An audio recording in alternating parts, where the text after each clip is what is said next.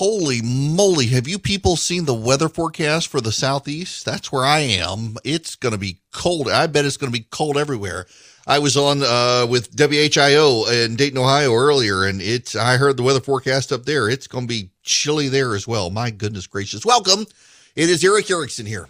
The phone number, if you want to be a part of this program, and it is Friday, so we're very loose on the calls. You can call it about something that's been on your mind for a while. I'll even answer your cooking questions if you can make it past my call screener, 877-973-7425. Waiting very patiently is Lewis. I want to take his call. Lewis, welcome. Hey, Eric. How are you today? Good. Sorry it took so long to get to you. No, it's okay. I just wanted to talk a little bit about what Porsche is doing. Porsche is doing something what's called a zero-emissions gasoline, which is a synthetic gasoline, but it's real gasoline. What they're doing is pulling the carbon out of the sky. It burns through the engine, and the carbon you pull is the carbon you emit. I want to know how that would affect the Green New Deal, all these things about saying that, we're changing the climate, and et cetera, when there's a company that's about to start testing 30,000 gallons next year. So I'm glad you raised this question because there actually is a real answer and not a flippant one here. The left is so intent on ending fossil fuels that they don't even want to subsidize this sort of research because it might dissuade people from going to batteries and to wind power and electric powered vehicles where you still have to get electricity from something. It's unfortunate because, this technology is out there. It's funny you should say this because there was an article somewhere this week, and it wasn't about them, but it was about some other group that is developing similar technology. And that one of the problems is that there's no real government financial incentive to do it. And the technology is very expensive right now because of the shift. So they're trying to lobby. It's intriguing. I didn't realize Porsche was one of the ones doing it. And notice, Lewis, I said Porsche, not Porsche. Right. Yeah. It really is neat technology though, isn't it? Yeah, it is. They're going to start doing it in Germany, the 30,000 gallons. And, they're not a cheap company. They don't have cheap engines. For them to trust their own product to go into those cars, it's impressive to me. Yeah, I'm fascinated by it. I really had no idea they were some of the ones doing it. I forget where I was reading it this week. It might have been the Wall Street Journal about the technology being out there. And, I continue to say that we got to leave it to the private sector. And thanks very much for the phone call, Lewis. We got to leave this sort of stuff to the private sector and allow them to innovate. It's fascinating what companies are doing out there right now to determine where we should go in the future. And you've got companies, for example, like Apple, that are trying to be 100% renewable energy. And God bless them if they can do it. Now, keep in mind, and this is part of the problem here, as the Democrats go into the Build Back Better plan, a lot of companies are doing what they're doing because there are government incentives for them to reduce their carbon footprint. And a lot of those incentives go towards hydro, go towards solar, go towards wind. They don't necessarily go towards carbon capture and carbon recycling. And companies are using the tax credits and tax deductions in order to pursue these things.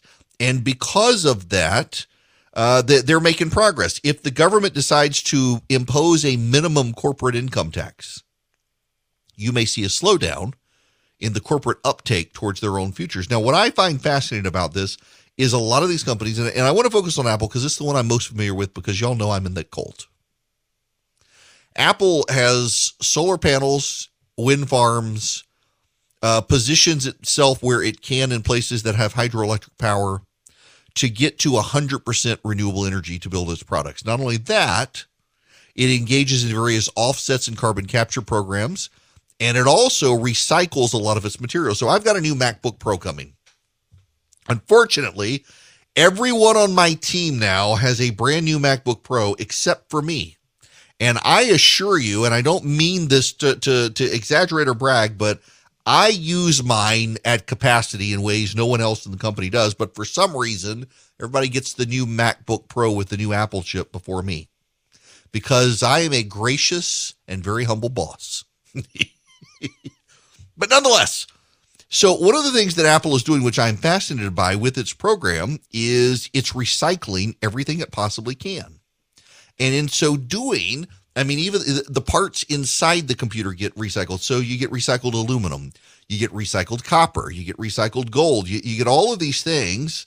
And I'm just very fascinated by their ability to and their willingness to pursue a vast array of recycling options for their hardware. And they do it in part because they think it's good for the environment and it's part of their values. And they do it in part because they get some tax incentives and credits to be able to do things like this, to make it possible for them to do something that would otherwise be expensive by deducting their costs, legitimately deducting their costs. They're able to pursue these things. And when you start restructuring the tax code to force them to pay certain minimums, you may very well find out they no longer want to do these sorts of things. Now, I don't think Apple will give it up, but other companies might. And along the way, one of the other things we're doing here is we're allowing the government to pick the winners and the losers.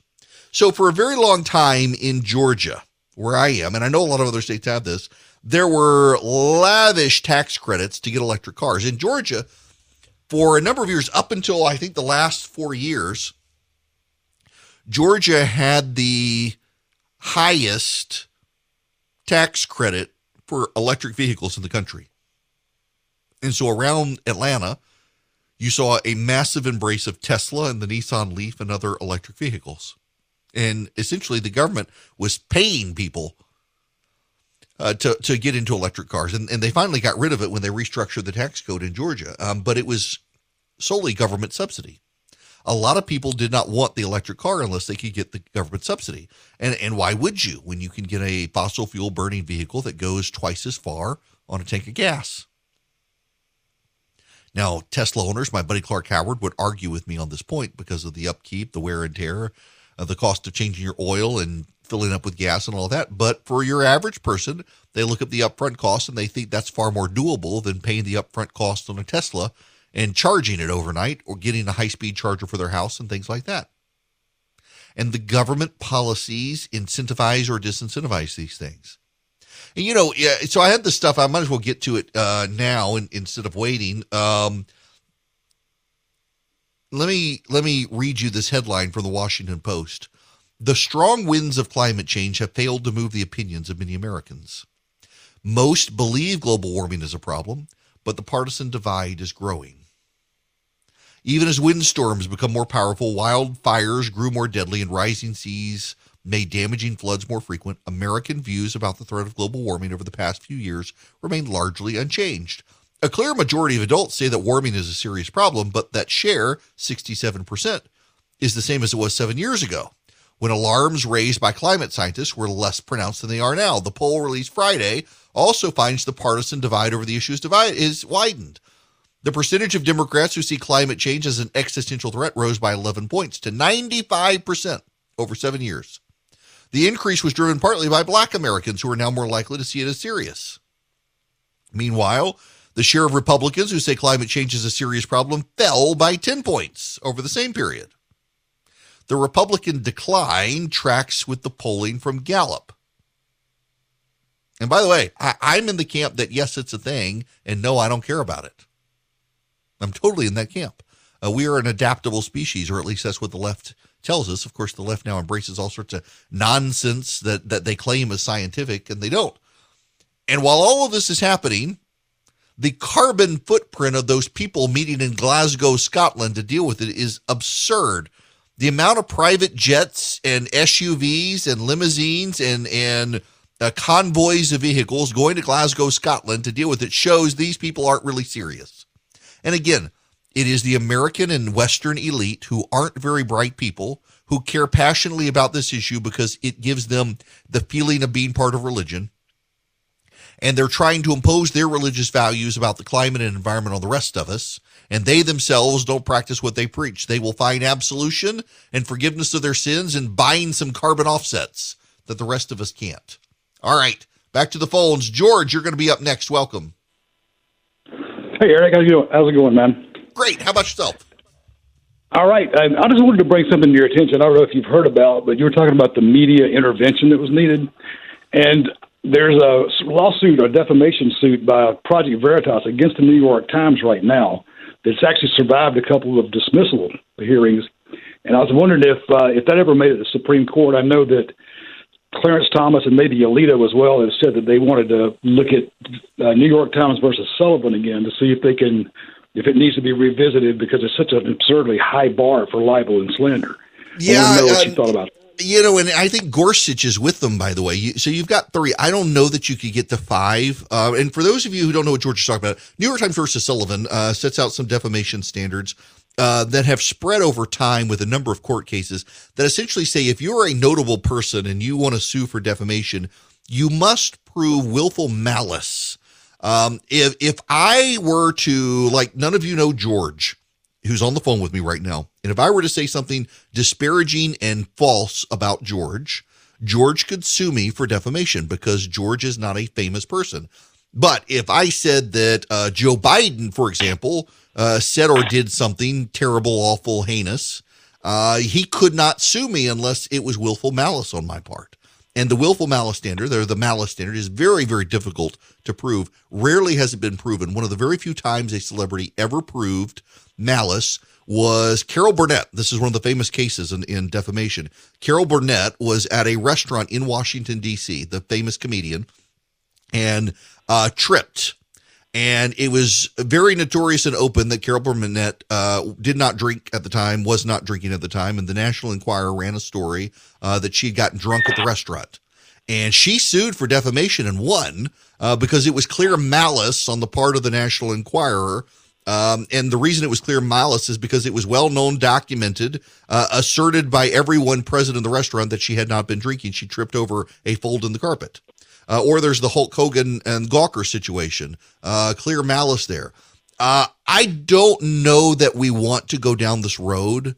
I'm a little bit hesitant, even though it would certainly benefit me. But the reason that I'm hesitant to do so is because suddenly you're already seeing in certain cases, what's the member of Congress? Darrell Issa, who's very wealthy, is suing a bunch of people who said things about him he did not like, and he's trying to use the court system to bankrupt him. One of them is a friend of mine, by the way. She ran an opponent's campaign and pointed out some of his hypocrisies, and he's suing her not to win the case because he can't. He's suing her to bankrupt her. And I think you would see powerful people try to bankrupt other people and the press if we lower the standard. I'm very concerned about that. And increasingly in this country, it is the left-wing rich people who are the most powerful, and they will have the most to gain by destroying other people through the bankruptcy process. That being said, I think Project Veritas actually probably has a good case against the New York Times, given some of the wild claims the New York Times has made against them that do to me seem malicious. So I don't know if that answers your question there, George, but that's my thinking on it. I mean, it's right now the media sounds like they just drip with malice every day. So I don't know. Yeah, they do. That might be the only way to rein them back, because if you don't have a press that has got some sort of moral decency to it on both sides, then you're never going to fix it.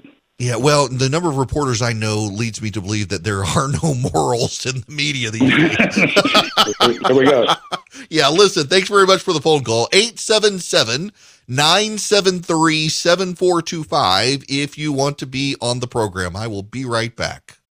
Okay, on the recipe front, on a serious note, I did remember to send out a recipe this week, but I forgot to talk about it.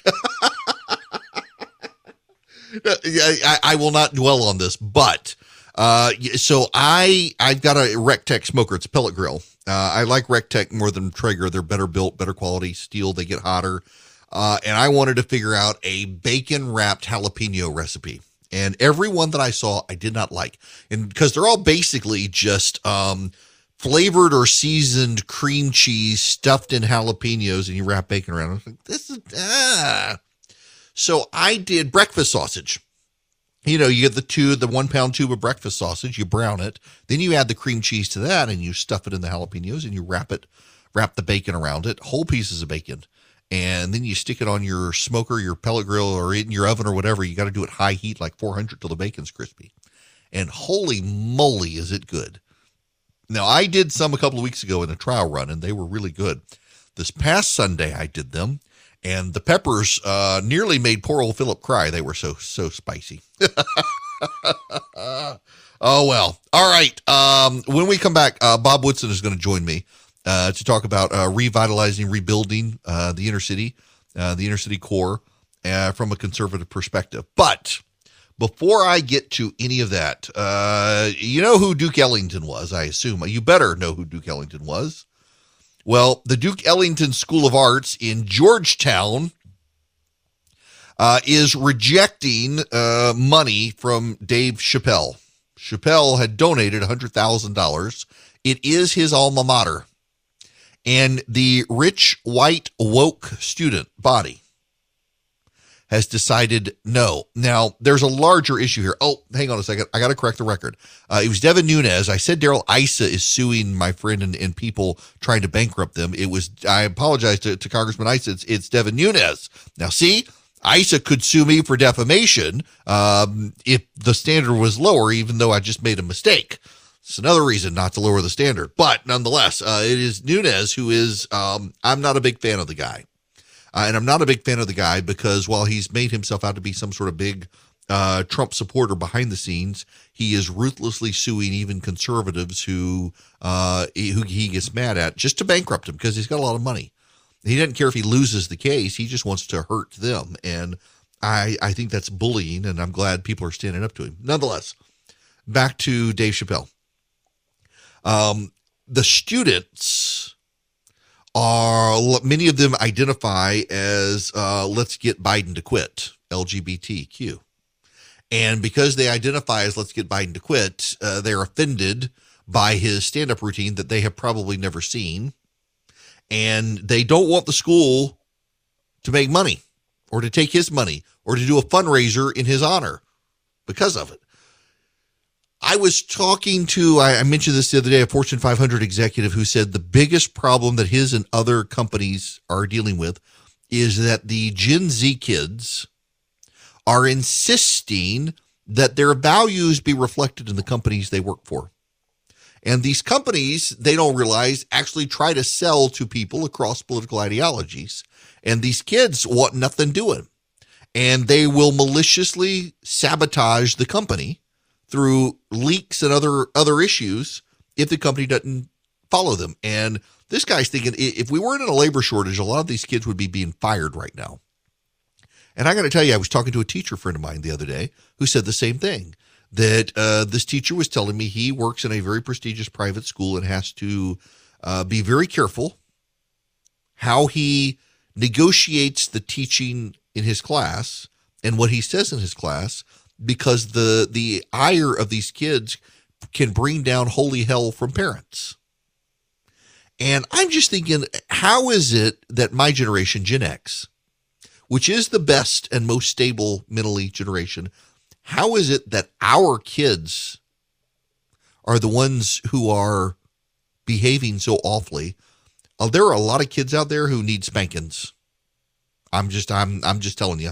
I realize Media Matters will come after me for saying that, but my goodness gracious, some kids need to be put in their place. And if that means their parents need to spank them and tell them they are not in charge, then they need to do it, because these kids who think they can assert cultural dominance in a corporation or a school are out of line, and someone needs to put them back in line.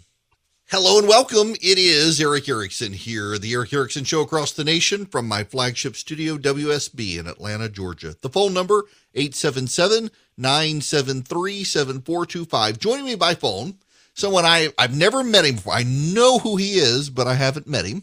And so I'm delighted to have with me Robert Woodson joining me. Sir, how are you? I'm just fine, Eric. Just fine. Pleased to be here. I have to ask you a question, because you worked with, for a time, one of my heroes, Jack Kemp. Yes. What was it like working with that guy? It was, he was on full speed ahead at full time. Jack was very aggressive, very passionate, a man that put principle above politics. And he was also, as a conservative, willing to reach out into low-income neighborhoods and really spend time with me, getting to know those heroes in these low-income neighborhoods and become a champion for them. Well, and Mr. Woodson, I know we need to talk about 1776 Unites, but before we get there, I really do want to talk to you about your work. And for those of you who don't know, Mr. Woodson has dedicated his life to really helping empower local communities around the country. In fact, going so far as at one point advocating less power within the Justice Department at the federal level and more power locally within cities to empower the local communities to elevate themselves. And we seem to be back again at a time where we see cities, riots, looting, burning, division, and a lot of small business owners, non-white small business owners in particular, they and their insurance premiums are paying the price for this. How do we, in your mind, turn a lot of this around and get these communities back on their feet? Well, what I think we really got to do is stop playing defense and practice the politics of negation, where all we do is complain about what they are doing.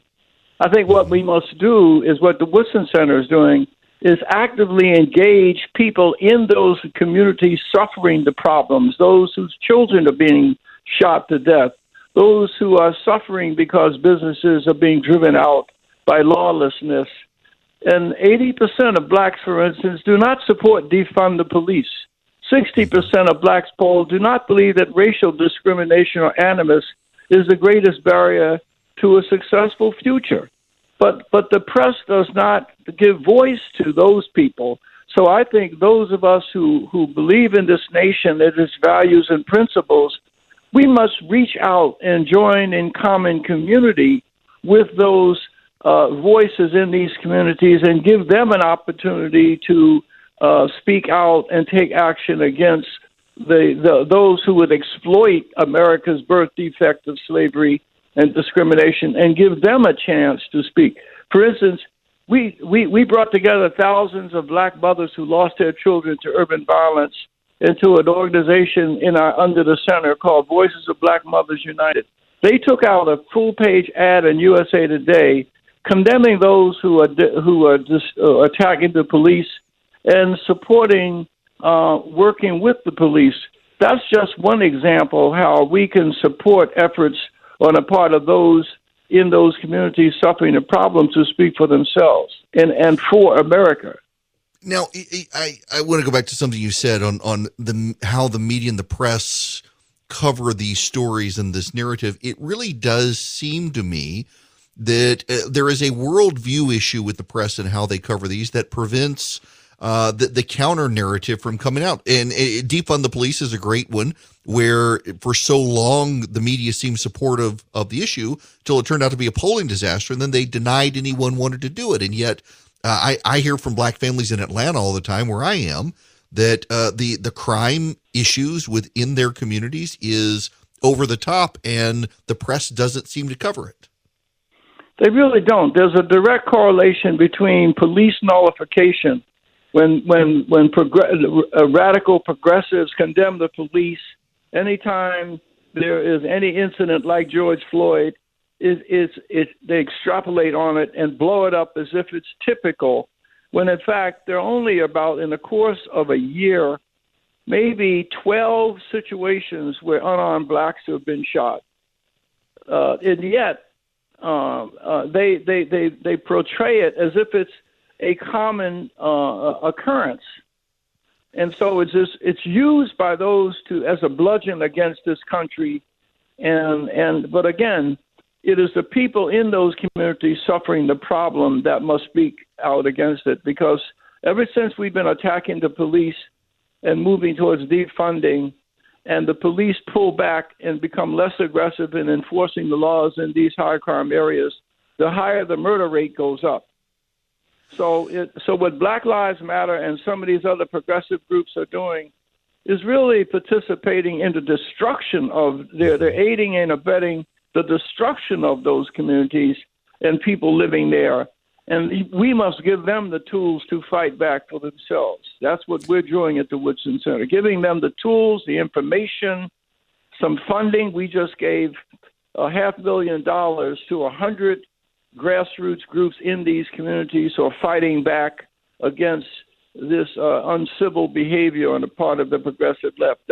We have to invest in those community healing agents to protect themselves.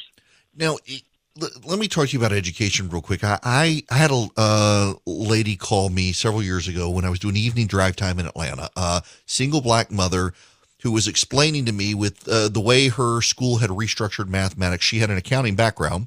She worked multiple jobs. Her mom came in the morning to help get the kids ready to school so she could go to work. And the thing that she wanted to do in the evenings was sit down and help her kids do their homework.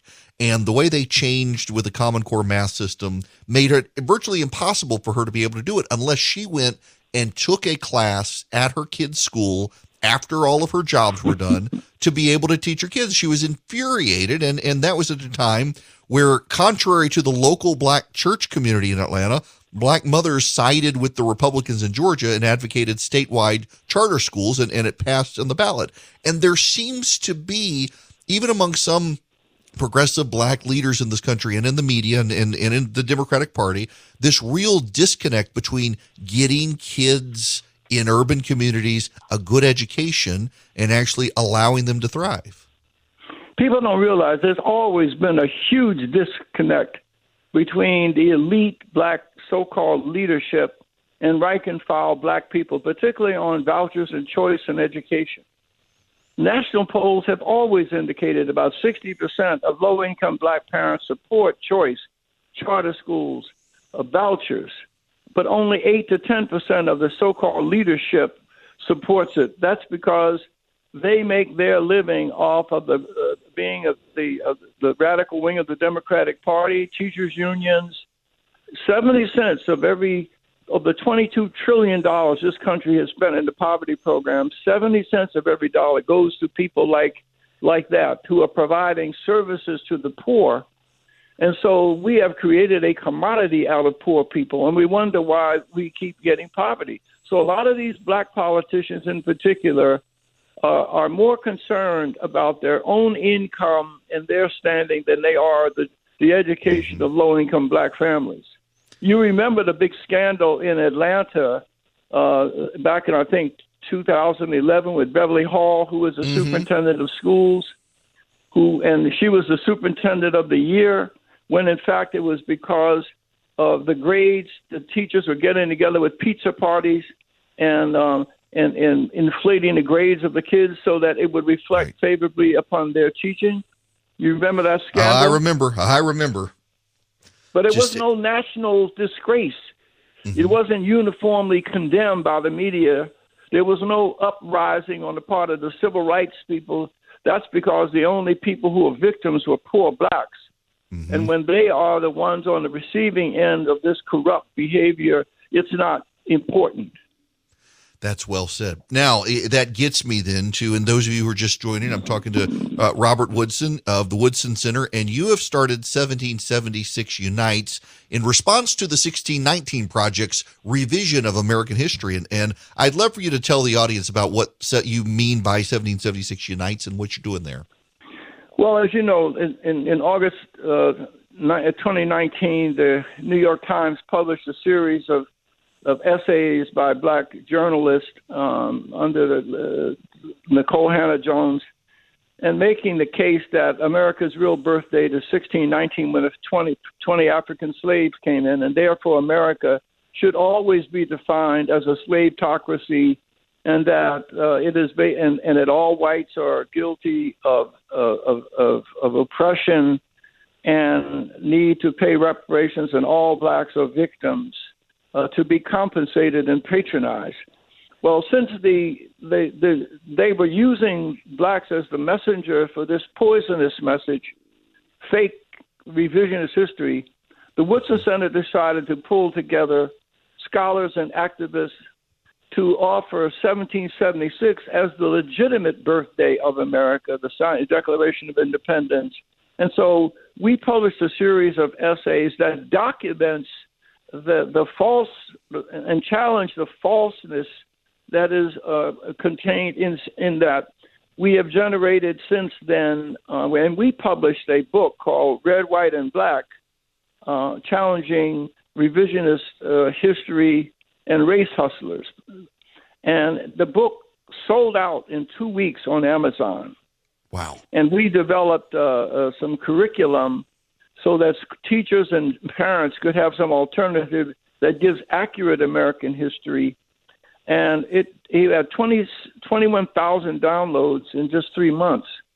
So we even got one state to move away from 1619 and replace it with 1776, which is a more accurate foretelling of history of the country.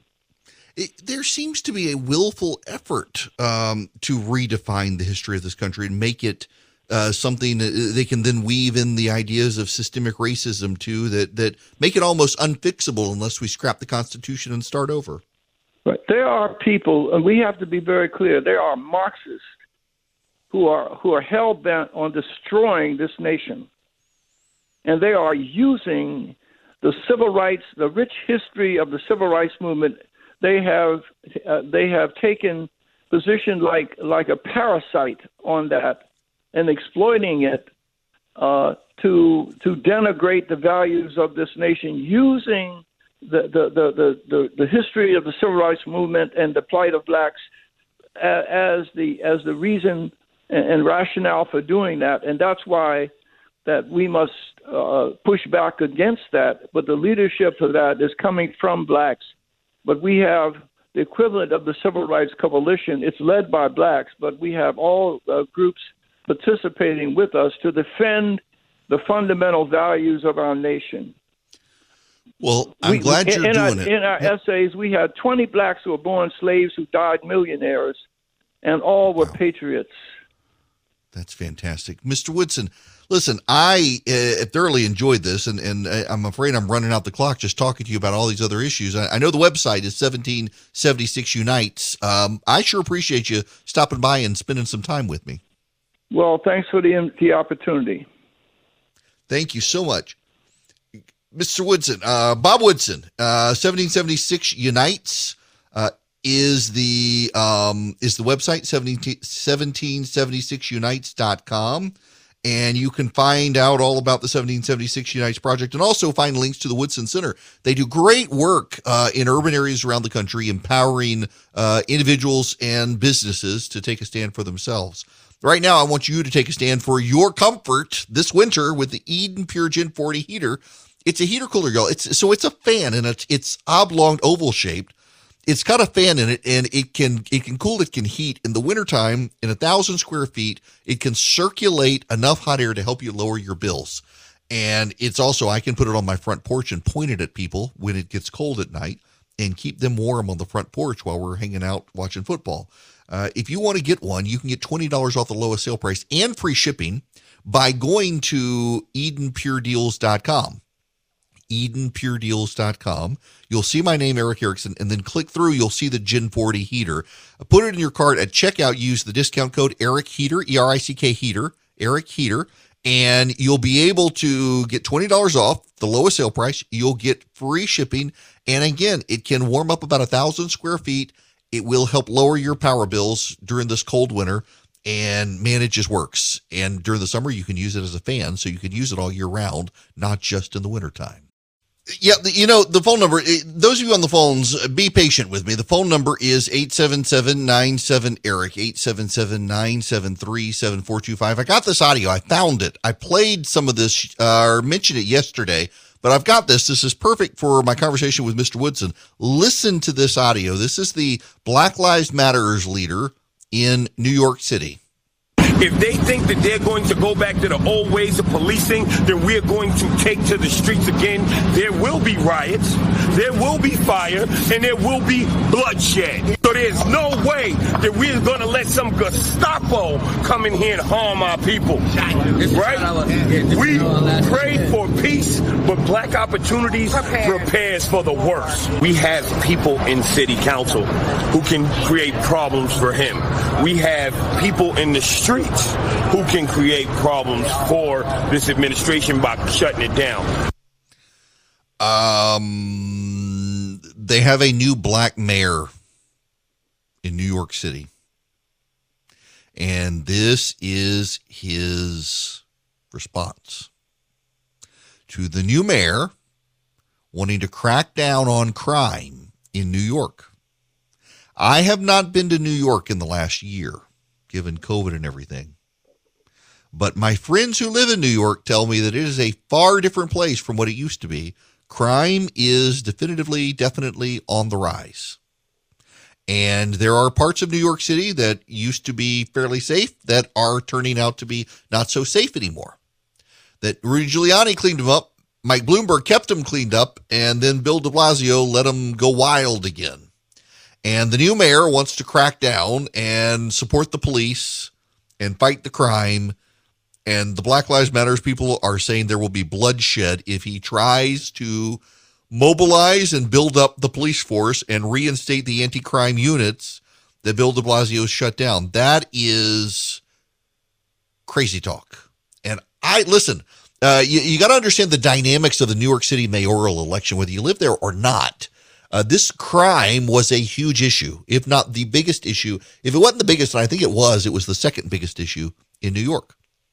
And there were a couple of candidates who were advocates of defund the police. And they crashed and burned. It's very much what you see happening, for example, in the city of Atlanta. In the city of Atlanta, they're in a mayoral runoff between two different people. Andre Dickens, who, if I were in Atlanta, I'd vote for that guy because he has private sector experience, and his opponent, the president of the city council, has always been in government. At least he knows how the private sector works, and Atlanta has a lot of business relationships to keep up. But nonetheless, they've both taken a very firm stand against crime. Now, the opponent there in Atlanta really hasn't done anything about it, and she's on city council and hasn't done anything as the president of the city council, so that should be telling too. But they're both campaigning against it and campaigning on being tougher than the present mayor. Being tough on crime is a winning issue this year. Being soft on crime doesn't work.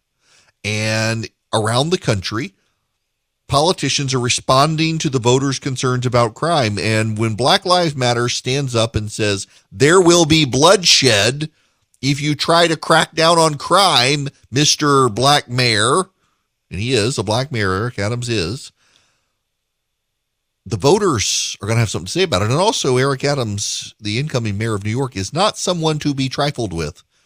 He knows how to bully people. He has done so in the past. The police have been skeptical of him, and he comes in sounding like he's got their back because he knows there's a crime problem, which he ran on to success. When we come back, more of your phone calls, 877-973-7425, and also some problems for the GOP are developing this coming year that are going to cause them potential campaign issues. And you thought these last 2 years were crazy. Welcome to 2022. It's coming up and nothing makes sense still, especially in business. If you're a small business owner, good luck getting financing from a big bank right now.